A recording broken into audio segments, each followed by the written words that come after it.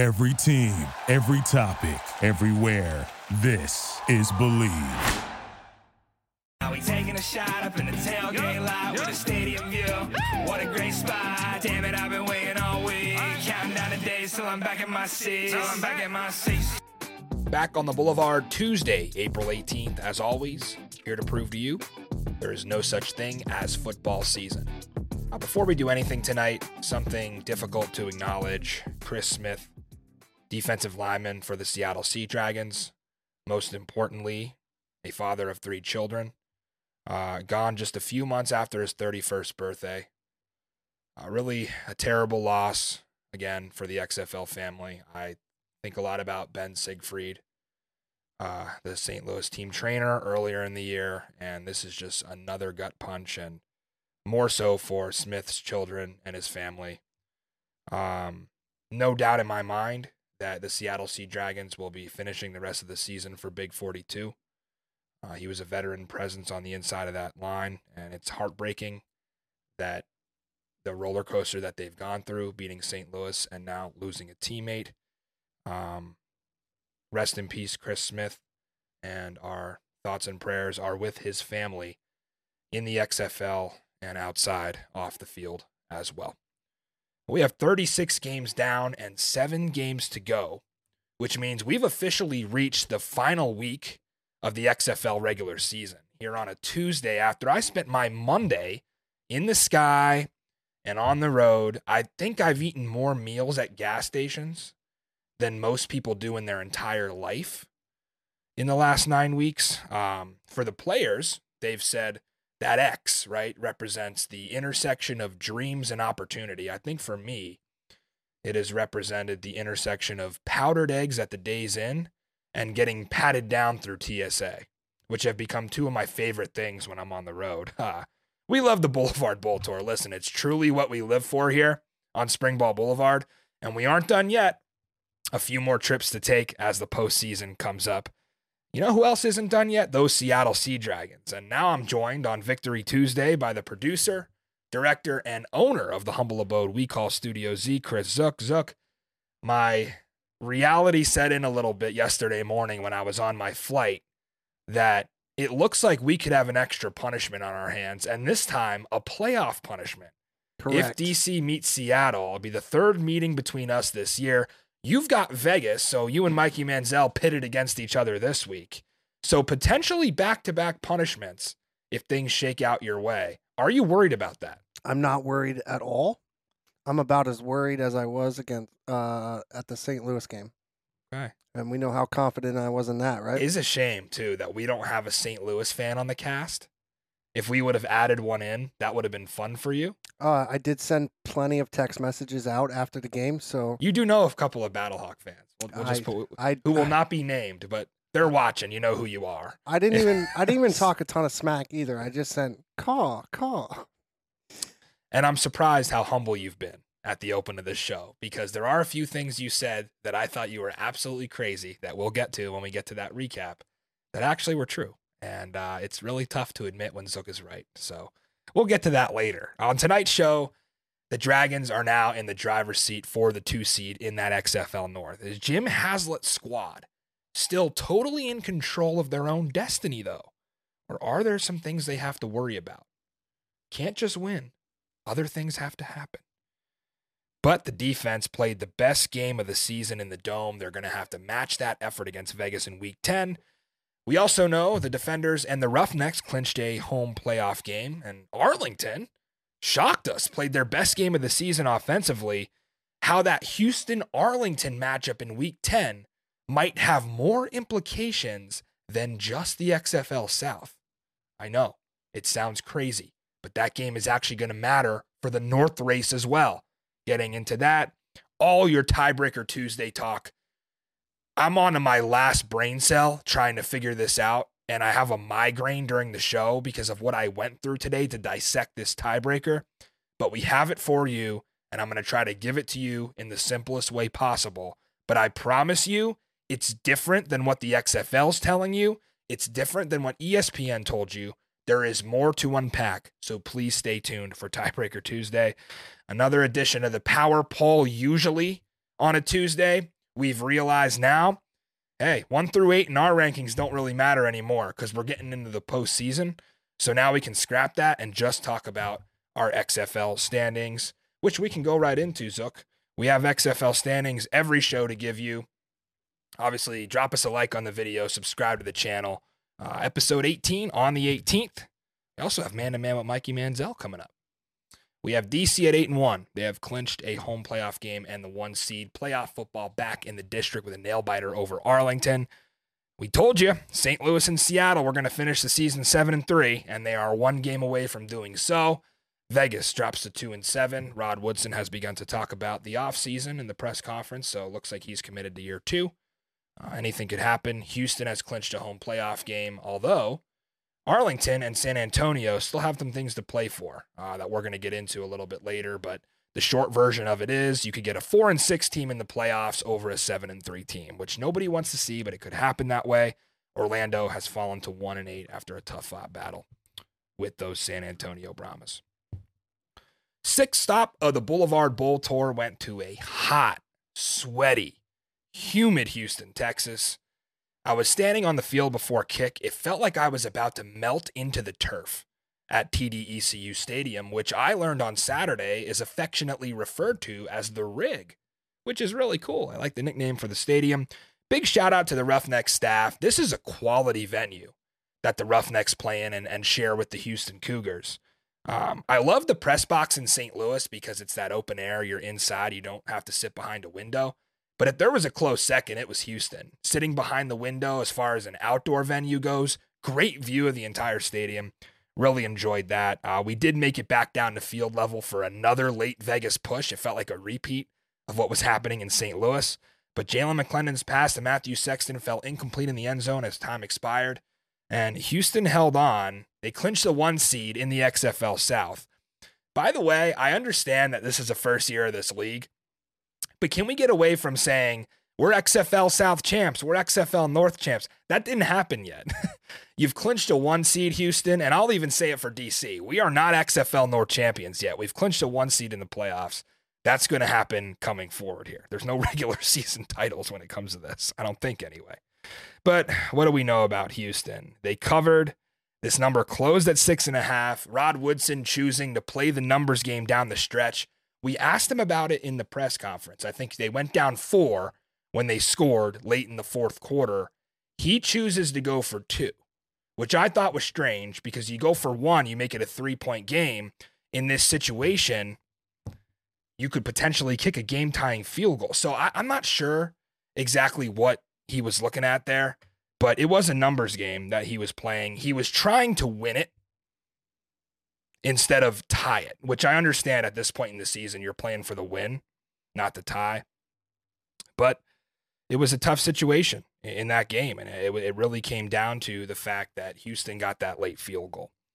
So Vegas plus 6.5, I feel like a lot of you were on, and it was a bad beat for a few reasons. Number 1, because Vegas scored 3 offensive touchdowns versus Houston's 2.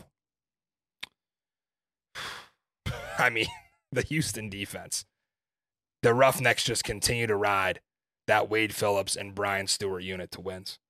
2 major stories on both sides for me here. For Vegas, it's really summed up by 1 stat. This game marked the 5th time this season that they scored first and held either a first quarter or first half lead. They're 0-5 in those 5 games. Ironically enough, the 2 games they won this season against San Antonio and Orlando, they trailed. They did not score first in either of their wins. So on the other side for Houston, it's the defense. I don't know how much I can talk about it. It was very clear when Vegas lost their starting left tackle, Jamil Demby, to an injury, that Houston unit, which leads the league in sacks, was going to eat up. And they ate the Vegas front alive. DeAndre Johnson blew by the backup left tackle, got home to Jalen McClendon, stripped him. Tavante Beckett scoops it up, takes it back for 6. Shortly after halftime, Ajane Harris goes toe-to-toe with the big guy on the playground, Martavis Bryant. The guy who's probably got, 6 inches and 30 pounds on him, steals his lunch money, goes and cashes it in for a hot meal. I don't know what Martavis Bryant was doing there. That was really tough to watch. And you got to credit Ajane Harris there, but that was really hard to watch live. Just him get stripped like that, just grabbed his lunch money from him. And I don't think Brian Stewart really gets talked about enough. We nominated him the Houston defensive coordinator for one of our midseason honors for the no respect category because he wasn't getting any. He needs to be talked about more. Doing a phenomenal job and carrying this unit to wins. They've managed the last few weeks without Tim Ward, who was their, I think, leader in sacks. Trent Harris, another one who was out early in the year. Now he's back. Sean Davis, the safety, was out for the year. Emmanuel Ellerby was missing at times. So it didn't matter. They got 4 sacks. They scored twice. They carried Houston to home field. And all I can take away from this is that the air raid is broken on the offensive side of the ball. They are in a 3-game slump that when you look at the numbers is really hard to fathom. They are averaging 119 pass yards the last 3 games. Let that sink in. For what they did at the beginning of the season, 119 pass yards the last 3 games. Completion percentage equally awful. The last 2 games for Brandon Silvers, 33 for 63. 52% since coming back off the injury to his tricep. They also haven't had a receiver crack 50 yards since week 6 in DC. Silvers, 4 picks the last 2 weeks, each of them becoming more difficult to watch, consistently throwing balls into double and triple coverage and having miscommunications with his receivers. And listen, he's shown that he's capable of making throws inside of this offense. He's shown arm strength. He's shown accuracy. It's just not consistent enough. He's not putting it together enough. And especially since Jontre Kirkland went down for the year. I saw some of you saying Jontre Kirkland MVP case is strengthening. Yeah, it sure is. Have not been good offensively. And although the run game showed some flashes, got to give it to Bryson Allen, somersault into the end zone, great player. Max Borghi getting some work done. I think he had like 74 yards rushing. The receivers have just not been up to par. They tried to replace Kirkland with a combination of Ja'Cory Roberson and Michael Bandy. Neither of those guys have worked out. And I'll say it, the offense has lost their identity, and I still think it will lose them an XFL title. I truly think they were good enough at one point this season, but they have lost their identity offensively, and I understand that defense wins championships. You cannot expect your defense to score twice a game, especially when you're playing against the XFL North, those high-flying offenses. So Houston holds on to win. Credit to them. They will host a playoff game. And we had more action on Saturday night, and the San Antonio Brahmas kind of showed us the first 7 weeks of the season to stay far away as far as betting. Do not bet this team. You could never count on them to cover, right? It seemed to be the case. Well, they've now covered 2 weeks in a row. If you got the Brahmas where they opened, which was 1.5, I know it moved late to 2, but if you jumped on this early, you covered. A lot of money on Orlando here. I picked them straight up. Credit to Zook, who didn't even mention. He also went 4 for 4 on his straight picks this week. So if you tailed Zook, you got an entry to our PS5 giveaway, which I wanted to mention early in the show. Only one person did this week yet again for the second straight week. So they must have tailed Zook because he was 4 for 4. Credit him on the San Antonio look. Losing the best player proved to be too much of an obstacle to overcome for Orlando, who was out without Cody Latimer with a knee injury. And that Brahmas pass rush just seemed to eat Quentin Dormady alive. He was 9 of 17 for 47 yards. And the harshest reality of all that was somehow 22 less yards passing than the punter had. What can Brown do for you? Mac Brown came in. Look at this. 69-yard bomb down the sideline. Katie Cannon snatches that thing out of orbit. And they got an 11-point lead because of it early in the second quarter. They went on to punch it in on this next play. I thought an 11-point lead was frankly insurmountable for a San Antonio offense who has looked lifeless outside of week 2 against Orlando where they scored 30. Apparently the Guardians are the one opponent that the Brahmas decide to play well against. Jack Cohn, Quite the evening in the Alamo Dome. They were moaning for Cone. 25 of 31 for 302 and a touchdown. We have some people in the chat who aren't going to like to hear that stat line, I'll tell you that. His best game of the year by a long shot. So we apologize to Jack Cone for calling this the Paxton Lynch Bowl. It was not that. Paxton Lynch is a backup to Jack Cone. And it seems like Nick Hawley really stepped up here. Remember the former Houston Roughneck? They dropped him. This guy was an XFL favorite going back to 2020, the former Kent State Golden Flash. Great story coming up. 4 catches, 105 yards. He wants Houston. That's what Nick Hawley wants. He wants to play this team into the playoffs and go right up against Houston, who cut him. That'd be a great story if so. Jaquez Patrick continuing to rack up the box score, 130 all-purpose, got him involved in the pass game at 250 pounds or whatever he is. But I got to admit, I'm a little salty with how good this Brahmas defense has been these last 2 weeks, right? Because I bet on this team once the entire season, week 7 at Vegas, where they decided to put up the lone stinker they had in all 9 games. Was against Vegas. Is it me, Zook? Am I the one who keeps screwing these teams up? Maybe I'm the jinx. They've been dominant, guys. They have the league's #1 scoring defense. Drew Beasley, Delonte Scott, once again, phenomenal in that front 4. Jordan Williams, the quarterback of the defense, he's going to be in the NFL. Speaking of Jordan Williams, leading the league with 82 tackles, 20 more than second place, also leads the league in TFLs. What a season for Williams. 11 tackles he had Saturday night. Run defense, a little shaky. Devin Darrington racked up 133 yards, and he's been boomer bust all year. Seems like with Darrington, you either get 100 plus easily or like 20. But Darrington was good. He had like 8.3 yards a carry, kept Orlando in it. But we really can't say enough how glorious that fake punt was. Mac Brown, Katie Cannon, play of the year in the XFL candidate for sure. I think that thing glazed the roof of the Alamo Dome. It got thrown up so high. There's some damn good kickers and punters in this league. I've seen kickers down the stretch here. It was rough to start. Kickers down the stretch here have been hitting 53, 54. We've seen a 59. Matt McCrane had a 63 against Orlando. That was razor thin. Just missed. These kickers are better than you think, and the punters are now out here throwing dimes. The St. Louis punter, Hoffrichter, did it last week. Now you got Mac Brown out here. Pat McAfee. We need him in the XFL. Don't know if it'll ever happen. I think he's retired, but that'd be cool to see. Anyway, biggest story from this one. The Brahmas at 3-6 have managed to be 1 win and 1 Arlington loss away from a playoff bid.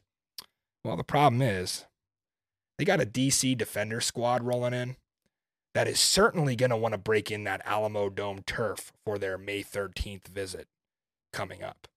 So be careful. And Zook's holding in his laugh over there. It's true. They're going to want to break that turf in. It's almost like a walkthrough, Zook.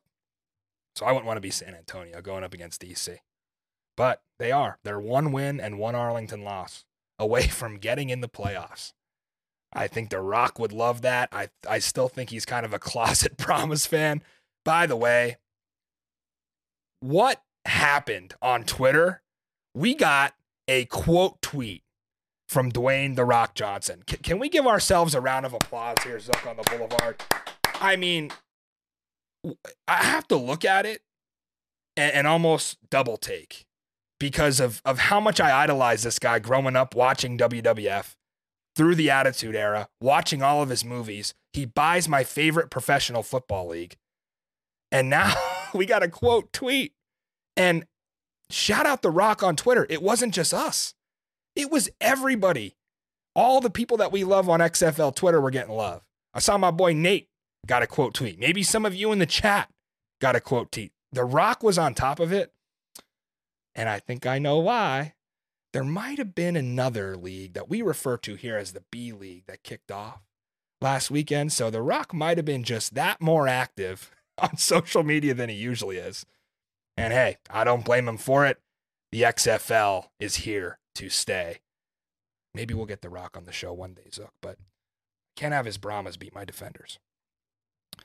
Well, that's the Saturday games. Make sure you drop us a like on the channel. And subscribe to the video. You see, I told you guys that I'm backwards today. because I dove into the absolute weeds of the XFL tiebreaker situation for the North. And I don't know if I'll ever recover from the absolute spin zone that it put me in. So without further ado, Zook, I think we're just going to let Mikey Manziel talk for 10 to 15 minutes, and I'm going to gather myself so that when we come back from break, I can properly deliver this information. So enjoy Man to Man with Mikey Manziel, and we'll be right back on Springball Boulevard.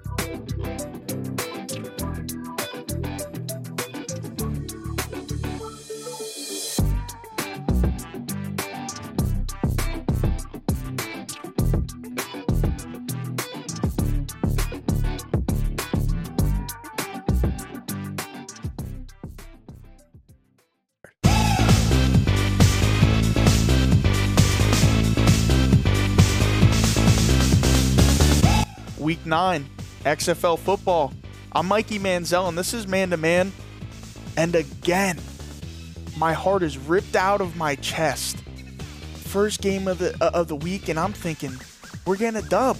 They come out and Zook, what happened with Vegas? I mean, what can I do to buy a win here?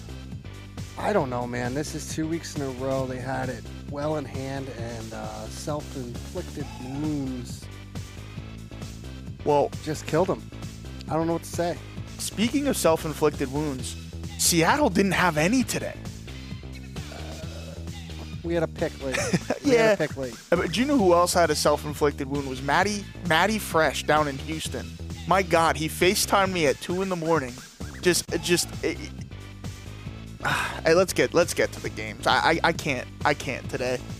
Man, what an exciting week. But we had this is what I'm talking about, ladies and gentlemen. I mean, Vegas in the first half, these past couple games, have given me a glimmer of hope of what this team could really achieve. And, you know, McLennan has really developed this team, and they have been a big first half team. I mean, look at this play selection here on a 3rd and short.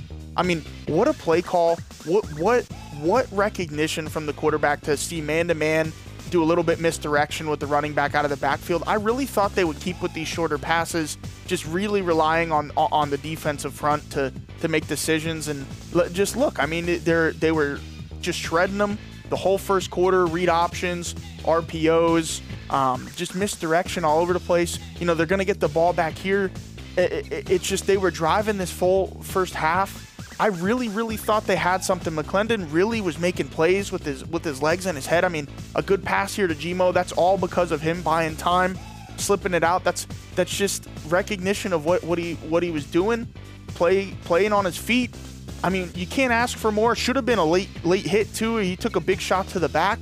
But again, I mean, they get a touchdown here. Sin Q gets in there. I really thought that Vegas was going to really blow this open. I was in Matt's DMs again. I was on Twitter, and lo and behold, right here is how every week ends for Viper Nation. What the hell is going on?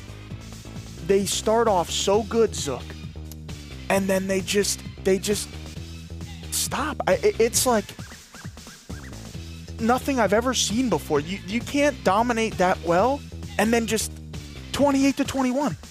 Like there was no fluff. I'm not even gonna fluff this for you. Defensive for Houston scored twice. Brandon Silvers was doing pretty much absolutely everything to give Vegas the win. And what happens, Zook? They turn the ball over and give points away. I'm here again with the fat L on my forehead, and there's a song like that. But let's get into the next one. I can't. I drank too much of that game. Let's get on to the next one, please. San Antonio and Orlando. And look at this mosh job, right? This guy just babies the corner. I mean, look at him. He looks like a damn left tackle playing tight end and wide receiver. Split him out, and then look at what they do. They split him out again on the 2-point conversion here. And they got the same matchup. What play do you think they're going to run, Zook? You already know what they're going to do. They already know. Boom. They got man-to-man coverage. I know what I'm doing. I'm throwing him the same ball. Guy fouls him this time. He mosses him again. And he just stands there and looks at him. And he's like, what are you thinking? Look at this. I mean, this is beyond me. I would have gave him help. I mean, this guy, I would have gave him water on the sideline. And I would have said, hey, kid, Don't quit your day job. You got mossed twice. But what can I say? And Zook, can you pause this? I just want to let everybody know, this is a punter. This isn't a quarterback. This is the punter in the XFL for Orlando. He threw this ball from the 13-yard line. Zook, go ahead. He guns this from the 13-yard line. Guy catches it at the 40-yard line, the opposite 40. He threw a dot. That's the best throw probably by a Guardians quarterback before Normandy, baby. I mean, just watch this replay from the bird's eye view. He takes this and throws this like he's in World War II. Boom. Look, it doesn't come down. Boom. Catches mossed. I can't believe this guy didn't score. He had every angle, but got caught. I mean, what an actual dime. And Moan for Cone was throwing dots today. Let me tell you what, this is a prime example of what the running game can do for you. It just freezes people for a split second, opens up the middle of the field, easy pitch and catch. I mean, if teams could do this all the time, no one would have a job controversy. But Cone really was playing good football. They got the running game going, and just like that, this is a ball game. I was really big on San Antonio going into this year. Rey Mysterio making an appearance on film. And again, look at these throws by my Bone for Cone. Just deep ball. This is a dot again, getting them in there. I mean, what the running game can do for you to open the passing game, it is brilliant, and it's like watching, Disney on ice. They never mess up if the running game is going. Every team in the world, if they run the ball, passing game should be 100% great. Again, this play here makes you realize how much you either love football or hate football as a quarterback. These are the easy gimmies. They're zero blitz, man up. This guy is running a crossing pattern with the opposite safety trying to play him. It's just a quick little pitch and catch. Guy missed the tackle. It's a touchdown, and we got ourselves a ball game. San Antonio is playing good football. They covered. They got the dub. And most importantly, they filled my pockets with money. And that's what we're here for. Winning bets. I mean, unlike Matty Fresh, they don't really let me put all my bets on here. They put up my Vegas bet, and they always want me to lose. I'm a diehard. If you follow me on Twitter, I do have 10 followers, by the way, which is kind of funny to me and ironic that whenever my segment comes up on a Monday or Tuesday, our viewers on YouTube go up. I don't know if it's because they don't like Matt or it's because they love watching me. So, do you know why? Does it show you, or do you have any reason why? Unfortunately, I'm not seeing the analytics on this, so I'm of no help. I'm no numbers guy, but 12 is less than 21, isn't it? I do want to say one thing. The Vipers Renegades game, or the Vegas Houston game and the Orlando San Antonio game, I felt like I was watching the same exact game. Right? I mean, what a first half for Orlando and Vegas, and it just imploded for both teams, it felt, right? I mean, you can't script it any better than that. The Rock, hey, you're retweeting Matty Fresh. I want to challenge you to an arm wrestling contest sometime whenever I meet you. I got guns too, baby. But anyway, let's get to this game. DC and Arlington. I thought this was going to be a blowout. I know Matt did, and Zook kind of thought so too.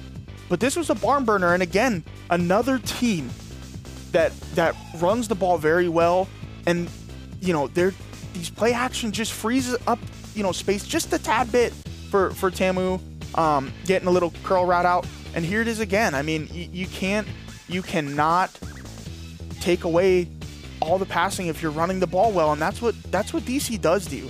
I mean, they are just very, very good at just manipulating the field and manipulating defenses, and I mean that's what we're here for. My man Tamu again, play action. This is a beautiful pitch and catch. Wide receiver plays it perfect, gives the quarterback 3.5, 4 yards on the outside. Quarterback drops it straight in to where the wide receiver can only catch it. Great adjustment, great pitch and catch. And again, off of the play action, you cannot script this any better. That is DC at their finest. Jordan just throwing dots. What a pitch and catch there. Let's go on to it, Zook. Let's get on to the next one here. There is another quarterback in DC as well. But may I add, that was throwing dimes. But Seattle, St. Louis, they called this play Cowboy, and if you don't know why, they draw it out in Cowboy land. And here it is, a misdirection by Seattle, getting Phillip Lindsay on the edge. They're just causing havoc in the middle. Linebackers weren't able to get across. Great play. And this is something for St. Louis that I really thought that they were going to continue doing, is attacking the outside here. They were playing man up on 8-man in these guys.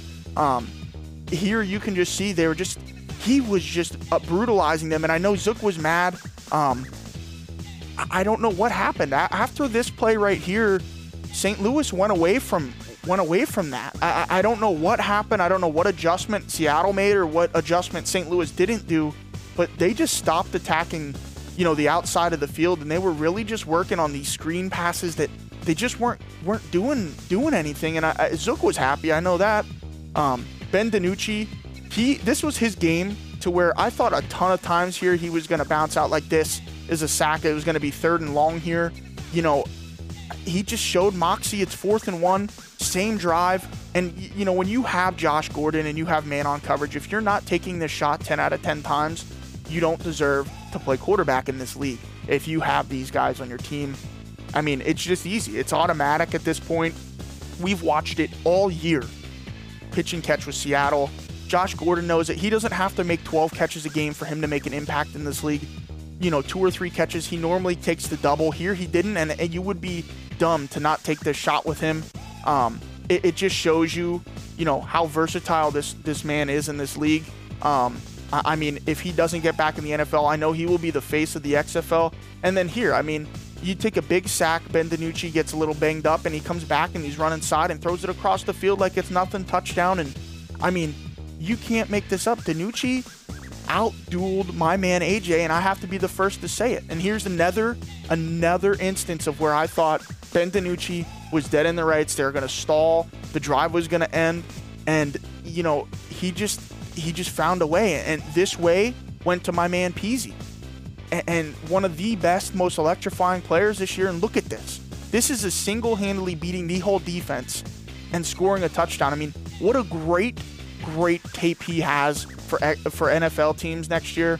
If someone doesn't give him a shot, I don't know what you need to prove in this league for that. He has done pretty much everything for Seattle this year, possession, and he is not a big guy, but man, does he play with and with a fire lit under him. I mean, this play, which he does all the time, it seems. I just sometimes it blows my mind of how some of these guys were overlooked, or what was the reasoning behind not making it to that next level. I'm glad we have this XFL. I love football. This has been so much fun to do. I get to express and pay money to Matty Fresh to be on this show, and that's how much I love football. I hope everyone had a great XFL football weekend. But this is me from Studio Z. I'm Mikey Manziel, and this was Man to Man. Thank you.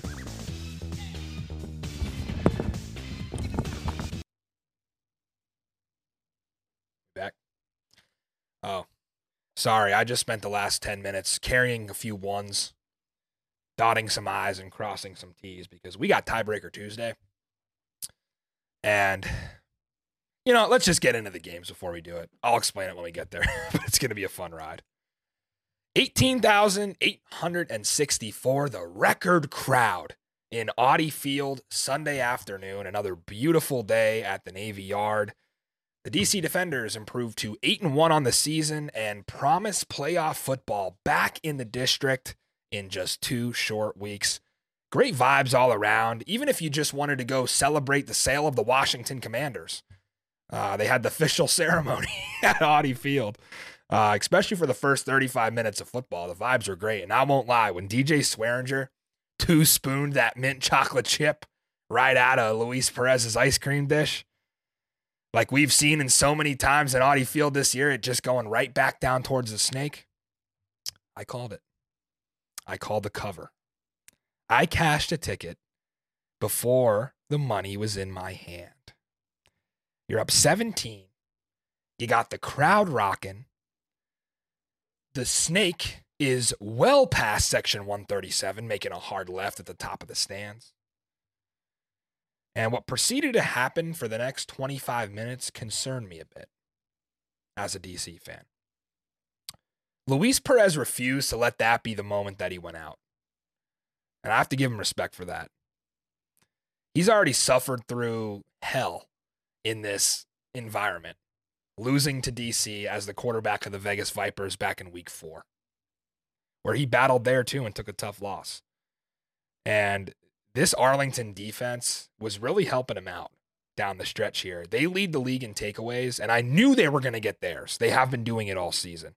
Even against a team who arguably takes care of the ball better than anybody in the XFL, Arlington was still able to force 2 turnovers.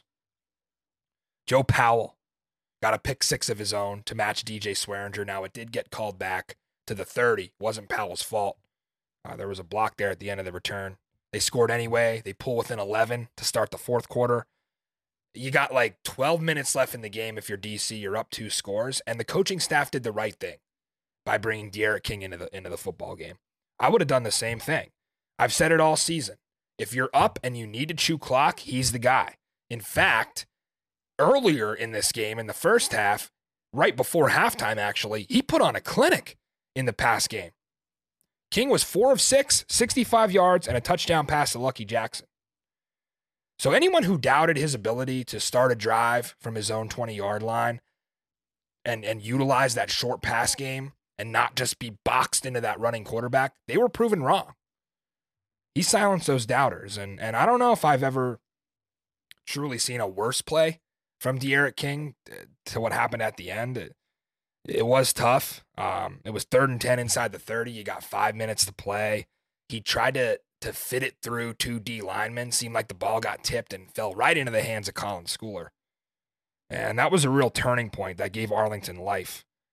What transpired with Luis Perez in the last moments of this game, I wanted to hate it so badly, right? Because here he is against my favorite team.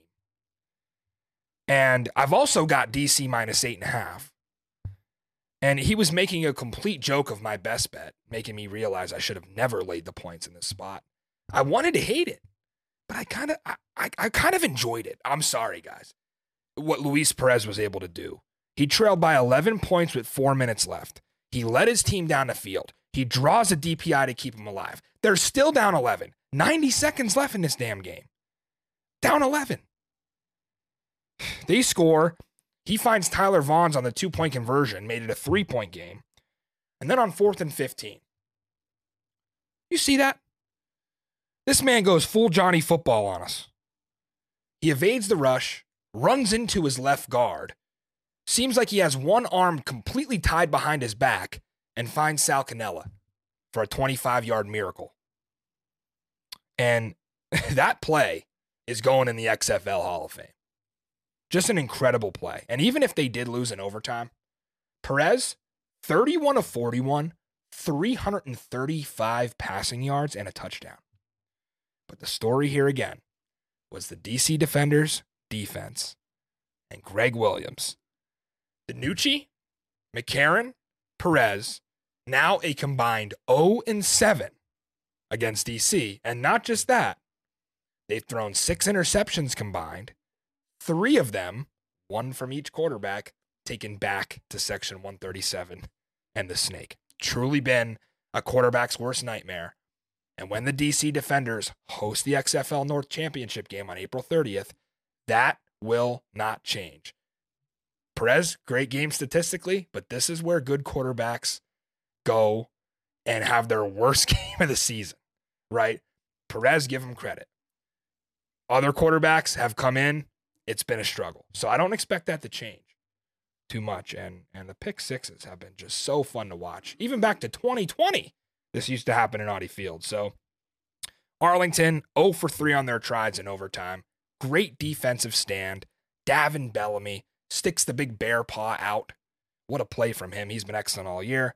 And we have to give a shout out to Josh Hammond, who had 5 catches for something like 75 yards, a touchdown, and the game winner. Josh Hammond sat back while Chris Blair and Lucky Jackson, who had a 2-touchdown game silently on Sunday afternoon, Josh Hammond sat back and said, hold my beer and watch this. I'm going to be wide receiver 1 this week. He's always been capable of it, and number 0 broke out in a great way and was a lot of the reason that DC hung on here. It was a tough one. I don't cover 8.5. Kicking myself for it. But how do you fade a team that was 7-1 against the spread? You just don't. So the next one is what surprised me. And as you can imagine, I'm feeling pretty good on Sunday afternoon. It was a great day in Houston, beautiful weather. I just watched DC wrap up home field advantage. And I noticed, every single over this weekend has hit up to this point. And I'm on the over 46 as my best bet, my play of the week. I watched offenses that have been doo-doo, for a lack of a better word. Houston, Arlington, San Antonio, all find a way to score 25 plus in week 9. So certainly the St. Louis Battlehawks, who have the most experienced and talented quarterback in the league, would do the same. Not quite. Not even going against a pass defense that seemed like they gave up 500 yards through the air against DC the week before. So full disclosure here, I'm convinced I will never win an XFL total. And I'll give it to you. I'm 0-5 with totals. This is supposed to be a betting show. What have I done with this XFL totals? I'm a complete disaster in this category. And it's the definition of insanity to do the same thing over and over again and expect a different result. And yet, here I go, back to the total. But am I really insane for this over? Am I insane for thinking that arrested A.J. McCarron was going to play better against a Seattle defense? St. Louis put up 12. 12! Their lowest output of the season. Actually, only the second time all year they scored less than 20 when I bet the over. Seattle was giving up 25.5 a game in the division. 12. It didn't matter. None of the numbers mattered because a Seattle defense bounced back. They knew it was not their best effort against DC. They were missing tackles. They played soft. And look what happened. They weren't going to let it happen again. They hit hard. They flew around. They found the ball. This is really the same way they looked against Houston. I found it like to be a comparable effort, but almost better. And they held the Roughnecks scoreless through 59 minutes in that game, which shocked me as well. Also had the over there. What a masterclass, though, from Ron Zook this was. Bryce Thompson just shadowing Darius Shepard, just up in his grill the whole game, laid a couple big hits on him. Tisdale, Lalos, Skipper, dominating in the front 7, brutalizing the St. Louis front. AJ kind of looked like an absolute shell of himself, and that was not a good time for him to do so because on the other side, Ben DiNucci was arguably playing the best football of his entire career. Jahcour Pearson, Heisman moment. 68-yard touchdown against the number 1 pass defense in the XFL, and look at this. I counted 5 that missed him. They actually had an extra defensive back on the field because it was 3rd and 15. They had the nickel out there. And if you slow that thing down, he made all 5 of them miss. One guy. I want to make a case for Abram Smith to be the MVP. I really do. But after watching something like this, I mean, it's chalk. Jahcour Pearson to the NFL. Peasy and his boy VC making it look easy. 2 touchdown passes from Ben DiNucci, 1 each for them. And TJ Hammonds, 8.4 yards a carry. He's a wide receiver playing running back. Everything went right for Seattle. DiNucci showing off the dual threat ability yet again, as he has been all year. And the Seattle Sea Dragons, as much as it pains me to say, are in the driver's seat for the playoffs.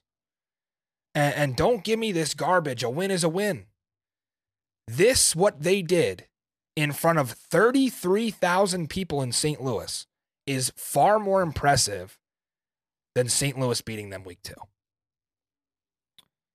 I know it doesn't matter because the standings, they don't give a team an eye test like the sports books and the odds makers do. They don't care about that analytics. It's just about tiebreakers and records, which we're going to get into. But I was wrong about the Sea Dragons. They're for real, and they lit up a pretty good defense for 371. Only turned it over once.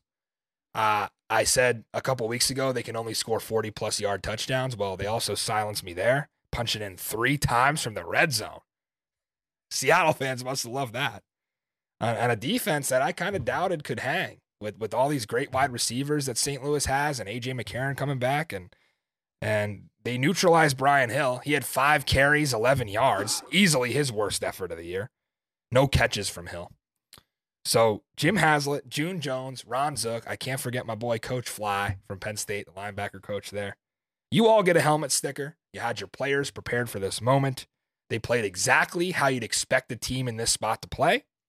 They survive and advance to week 10 where, believe it or not, it will again be more about the defense than it is about the offense. But they're playing good at the right time, peaking at the right time. They got 4 sacks this week. They held St. Louis to just 11 first downs. They created multiple turnovers. They flew to the ball. They were just hit-sticking people out there, and they needed every single one of it. Seattle Sea Dragons, one of the most impressive efforts of the year. Zook, I said we'd get to it in a little bit. I do have to give you credit. I was hoping you were going to talk to me a little bit. You came on the show, and you made what I really thought was a brash statement last Thursday. You called it bold. And I wasn't the only one.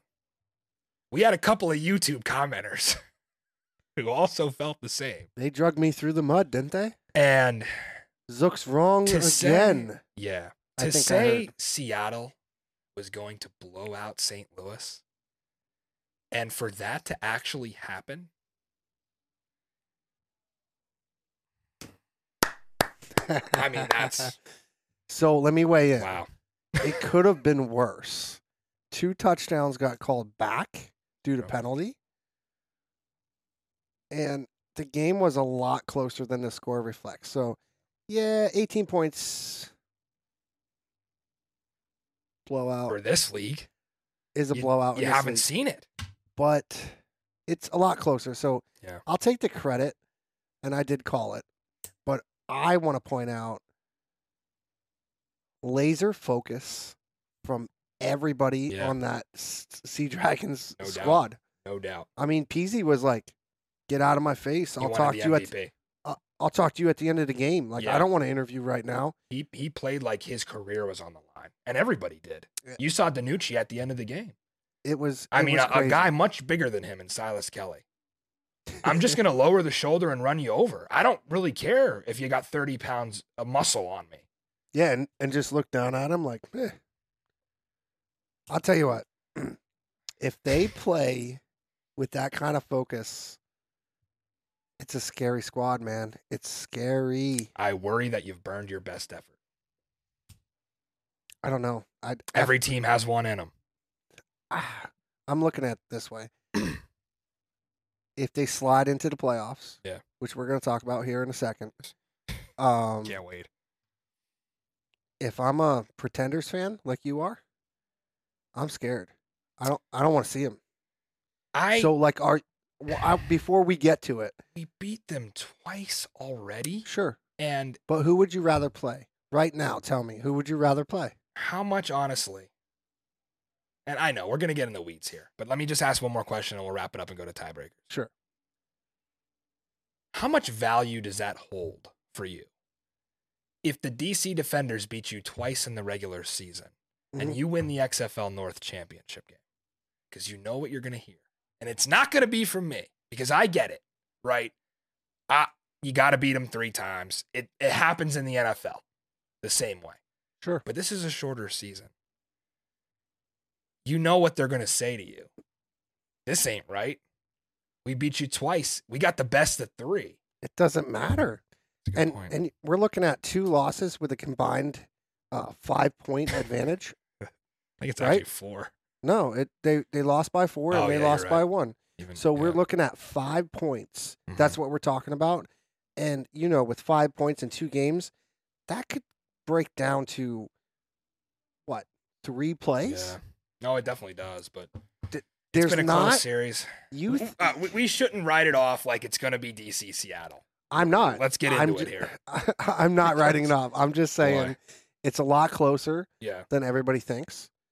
And that's all I'm pointing Yeah, the out. most important part was the Seattle Sea Dragons saved their season. And they played exactly how they needed to save the season. And it shows that they truly care about more than just what they're putting on film individually, which I think has been a slight problem with the league. This year, obviously, you want that extra $1,000 in your paycheck, but it was more than the $1,000 for Seattle. It was the playoffs. It was the chance to represent the XFL North. And let's be honest, they want DC badly after what happened in Lemon Field week 8. But they're not going to get to play in Lemon Field. They're going to play in Audi Field. So now on to the migraine-inducing portion of the show for all of you. We're not going to have a power poll because it's irrelevant. We're just going to go right into this. Tiebreaker Tuesday. Everybody take a deep breath with me. Please keep your hands and feet in the vehicle and stay seated at all times for whatever this is about to be. Bear with me. Here it is. The situation between Seattle and St. Louis, who will both win, who will both be 7-3, which means they will be deadlocked in the first 4 tiebreakers. If that happens. I know we're going to get to the 4th tiebreaker and how this is all going to play together. But if they both win, which we both expect them to win, I have here St. Louis as an 8-point favorite against Orlando. Seattle, 8.5-point favorite against Vegas. We expect them both to win. Actually, we've been expecting them both to be 7-3 for quite a while now. So, I read the tiebreaker from the XFL, officially, the situation. And many of you were tweeting it out and talking about it. First of all, ESPN did not necessarily have it right. What came from the league was correct, and they followed up and they corrected it. Now, there's more to what the league told you, which is that St. Louis needs to score 20 more points than Seattle this weekend. So if Seattle scored 20 against Vegas, St. Louis would have to score 40. That's what they're telling you. They're also telling you that St. Louis would have to remain number 1 in the XFL North in points against, which they currently are not.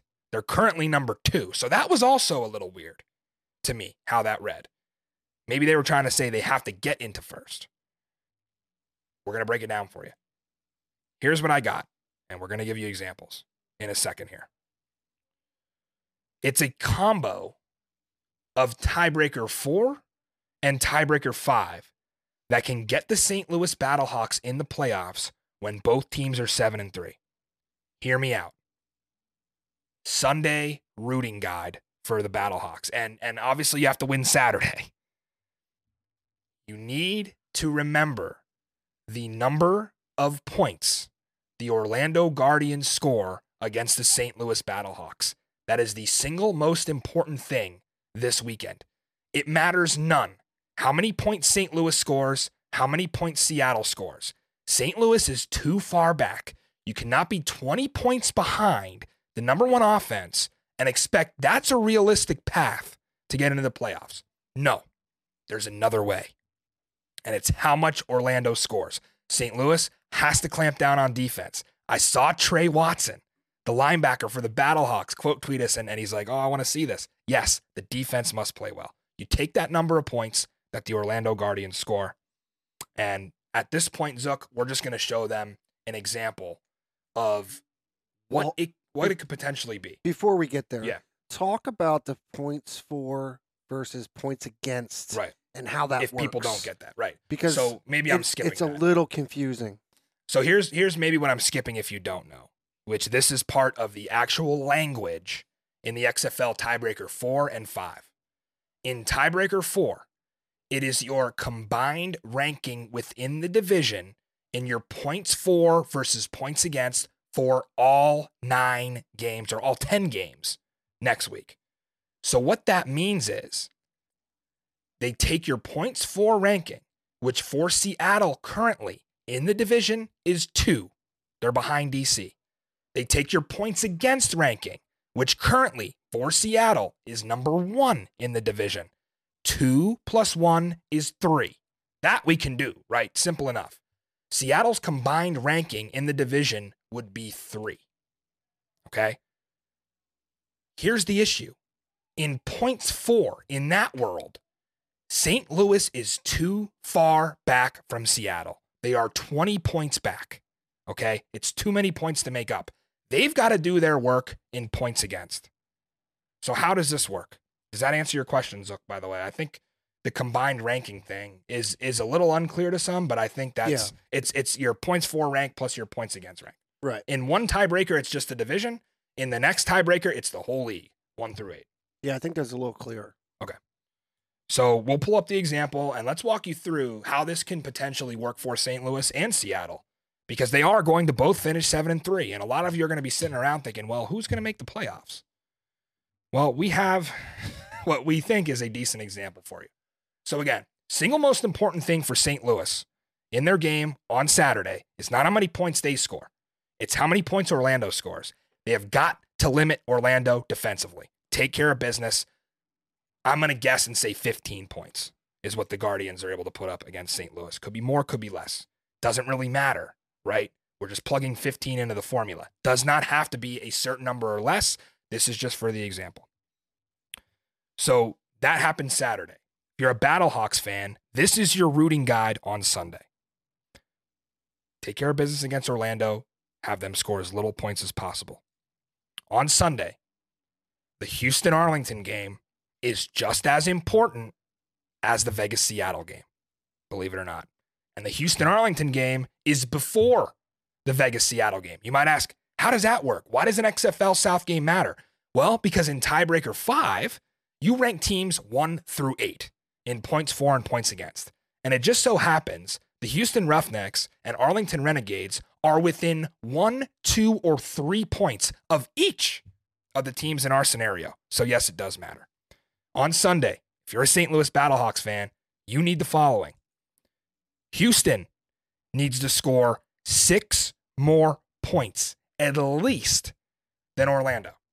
So in this scenario, we have Orlando at 15. Plug in any number you want, add 6 points. In this scenario, we have 22. If it's 6 points or more, that checks 1 box. We're on to the next box. Arlington needs to score 2 more points than Orlando. So take your Orlando points, add 2. We have 21, checks the box. Then we move on to the nightcap, which a lot of people are thinking is the end-all be-all. Well, you still have to have some things happen in the Houston game. Obviously, if Seattle loses this game and St. Louis wins, it's obvious. We don't have to talk about that. We're talking about both teams winning and going 7-3, and what do they have to score? Vegas needs to score 7 more points than Orlando. Take your Orlando points, 15, add 7 or more, bang. In this scenario, Vegas scores 28. That's 7 more than 15. You check the box. Problem is, there's 2 more boxes still for St. Louis. Vegas also needs to score 6 more points than Houston. Take your 15, add 6. You're there. Just barely, but you're there. So go ahead, jump in. I got one more quick. Let me finish up. Sure. And 2 more points than Arlington. Okay. So take your 21, add 2, you're there with 28. So I want you to explain to me why we're talking about the 5th tiebreaker now instead of talking about the 4th tiebreaker. Right. It's an important question. The XFL has addressed the 4th tiebreaker. In the 4th tiebreaker, the reason they are talking about St. Louis scoring 20 more than Seattle and that being the end-all be-all is because they're not necessarily looking at the 5th tiebreaker. They are ignoring the fact that the 4th tiebreaker can also be a tie, just like the first 3. How would that be, do you ask? Well, like I just said, if the Vegas Vipers score 7 more points against Seattle than the Orlando Guardians do against St. Louis, guess what happens? St. Louis leapfrogs Seattle in points against for the division, putting them at number 1 in the division and Seattle at number 2. Flip to points 4. Seattle number 2, St. Louis number 3. Let's do some math. 3 points for St. Louis, 1 points against St. Louis. 4 for Seattle, 2 plus 2, also 4. 4th tiebreaker, knotted up by 7 points. Is it unrealistic to think that Vegas can outscore Orlando by 7 points? Of course they can. It's a better offense from what I've seen. So they're ignoring that. I think this is going to get decided in the 5th tiebreaker. Now, to even answer more of your question, we don't want to be in a situation where we rely on the 4th tiebreaker and then we're all sitting around after the Vegas-Seattle game on Sunday night thinking, okay, now we got to go back because we didn't realize Houston and Arlington mattered. Maybe I'm the first one to tell you Houston and Arlington matters in the 5th tiebreaker. Of course, if Vegas and Orlando are within 4, 5, 6 points of each other, anything less than 7, we have a scenario here that happens in, and look, Seattle gets in on the 4th tiebreaker. But if you're a St. Louis fan, you don't want to hear that. You want to hear, how am I going to get in the playoffs? And maybe some players and coaches need to hear this as well. How am I going to get in the playoffs if we don't score 20 more than Seattle, which just seems unrealistic? Well, there's a way. 5th tiebreaker, 1 through 8, not 1 through 4, right? So now we're dealing with bigger numbers. In the scenario we have in gray, St. Louis finishes the season 2nd in points against.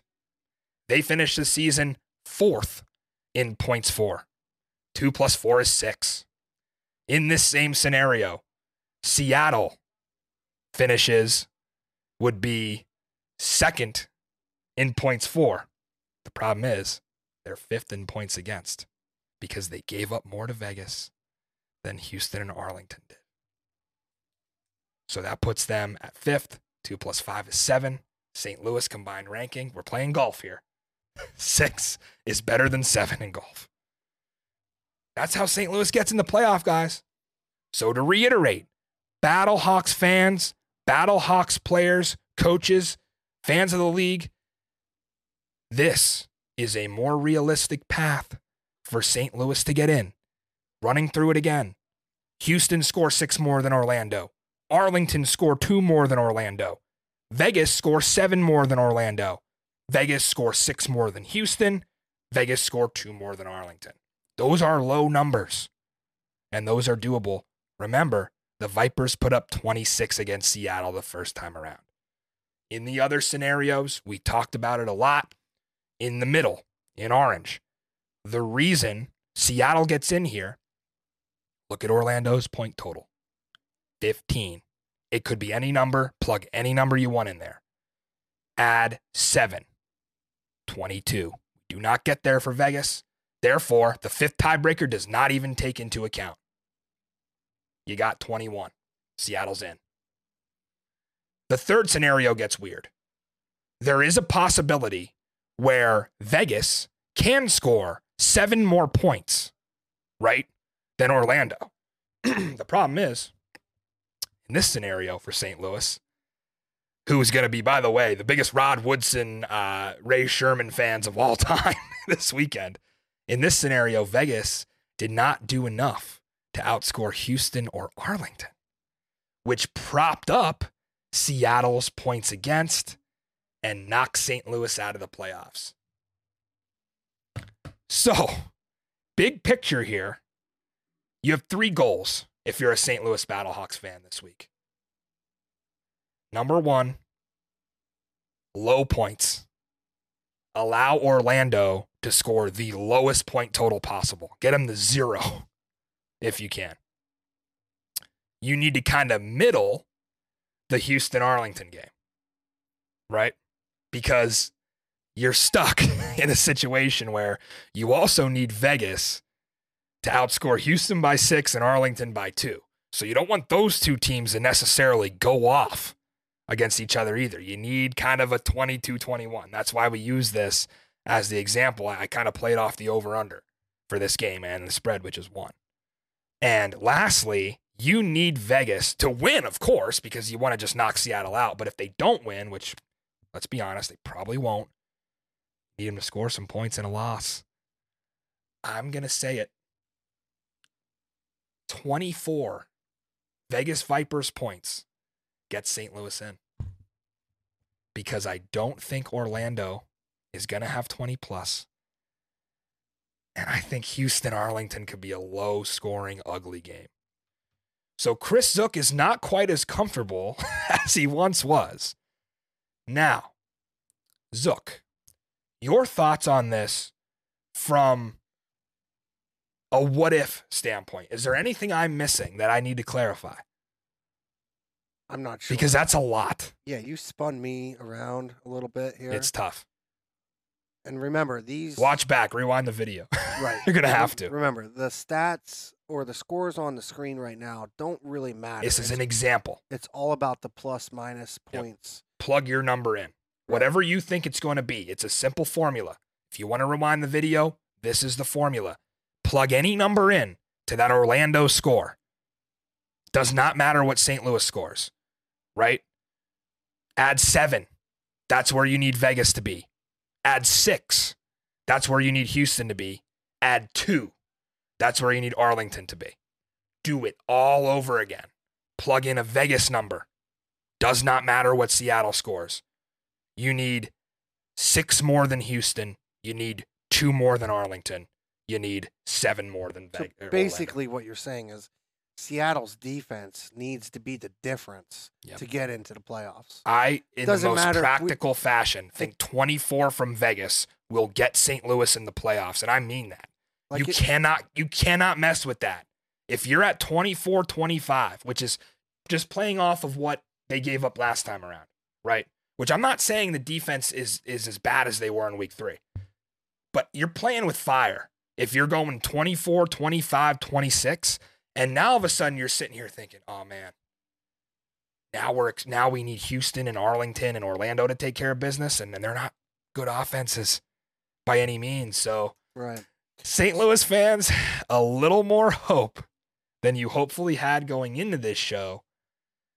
And there is a scenario that we could go to a 6th tiebreaker. I'm not going to tell you how. I'm just going to tell you if we get to the 6th tiebreaker, the Seattle Sea Dragons are in, because it's net points, which that's what should be number 4 and 5. But net points is number 6, and Seattle is there easily. And number 7 is a coin toss. No, number 8's a coin toss. I'm not sure what 7 is. Number 7 is me and you just fist fight. And Seattle wins, baby. Let's go. So that is the disaster that is the XFL North tiebreaker. And I'm out of gas, just like I was on my best bets this week. I already talked about them. DC was up 17. DC was up 11 with a minute left. They didn't cover.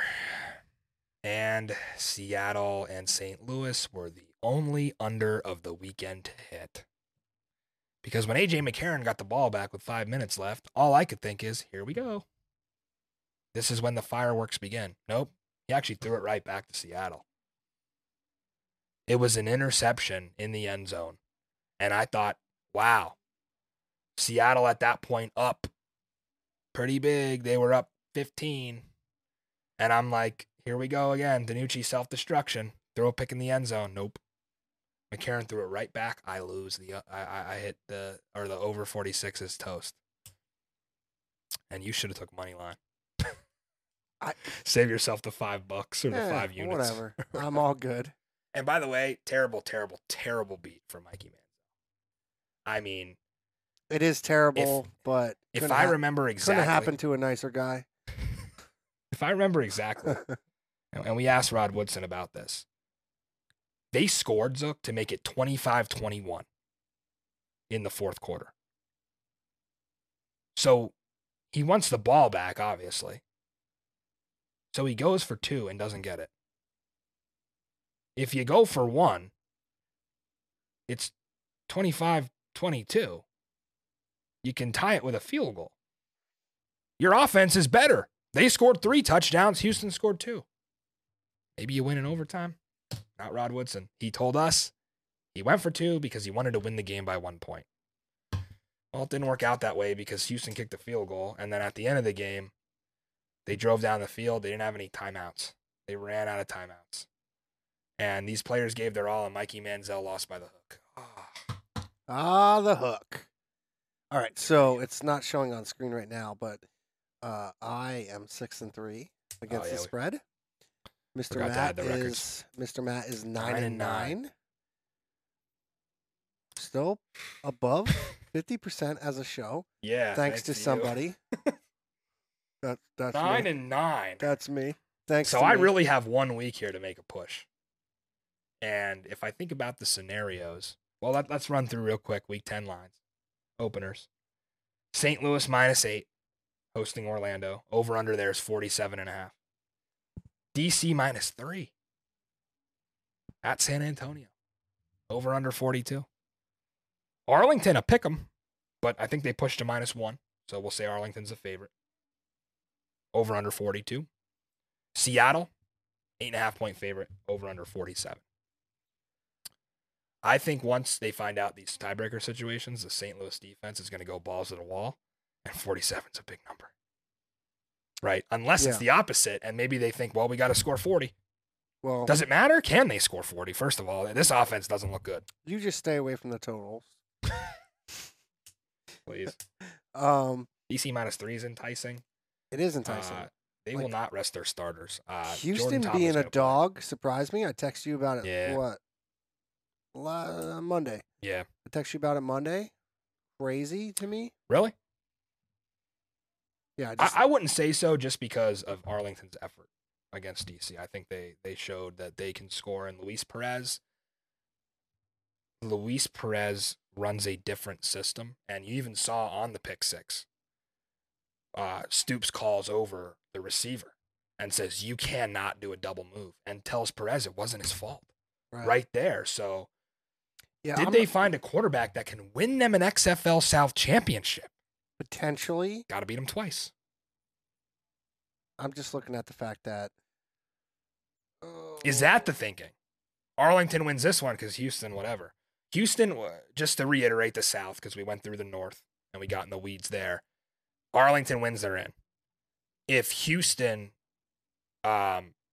Arlington loses to Houston, San Antonio needs to beat DC, and then they can get in at 4-6.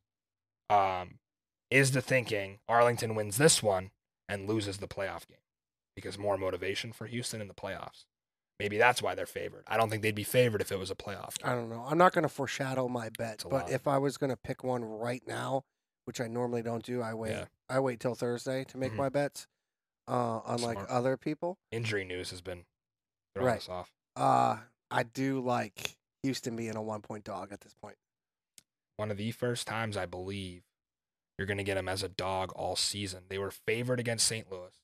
They lost. They were favored against Seattle. They lost. I think the only time they were an underdog all season was against DC. Speaking of dogs. Or were they even an underdog against DC? Who knows? Wow. Yes, she won't ditch the wig until she hits one. That's right. She's going to get really big. Yeah, I was going to say, this one missed by we missed 4.5 points. 2 out of 3. Yeah. Actually, no, 1 for 3 because Vegas didn't hit. That's what I mean. We missed 2 Oh, out of yeah, 3. missed 2 out of 3. Piper missed. Yeah, this one was close. It's crazy to think DC Moneyline was in question, too. Don't know what happened there at the end, but Piper's trying, just like me, at 9-9, and I guess I really got one more week of the regular season to do. You must have rubbed off on her. I talked enough tonight. I am just so exhausted.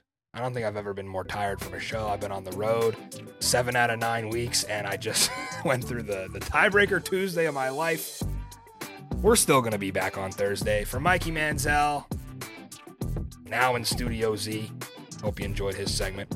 For Chris Hook in the control room, I am Matty Fresh. We are entering the last week of the regular season, so don't you ever forget, there is no such thing as football season. We'll see you Thursday, guys. Take it easy.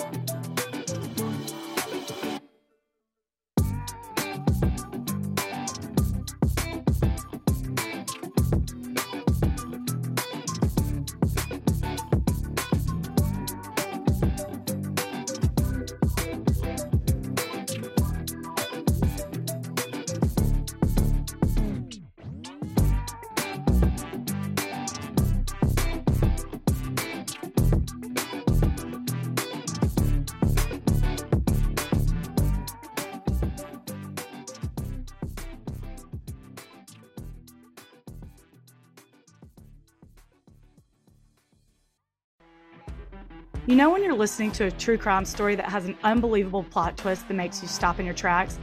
That's what our podcast, People Are the Worst, brings you with each episode. I'm Rachel. And I'm Rebecca. We're identical twins who love true crime cases that make you say, didn't see that coming, and we hate the people responsible for them. Listen to People Are the Worst now on Apple, Spotify, or wherever you get your podcasts.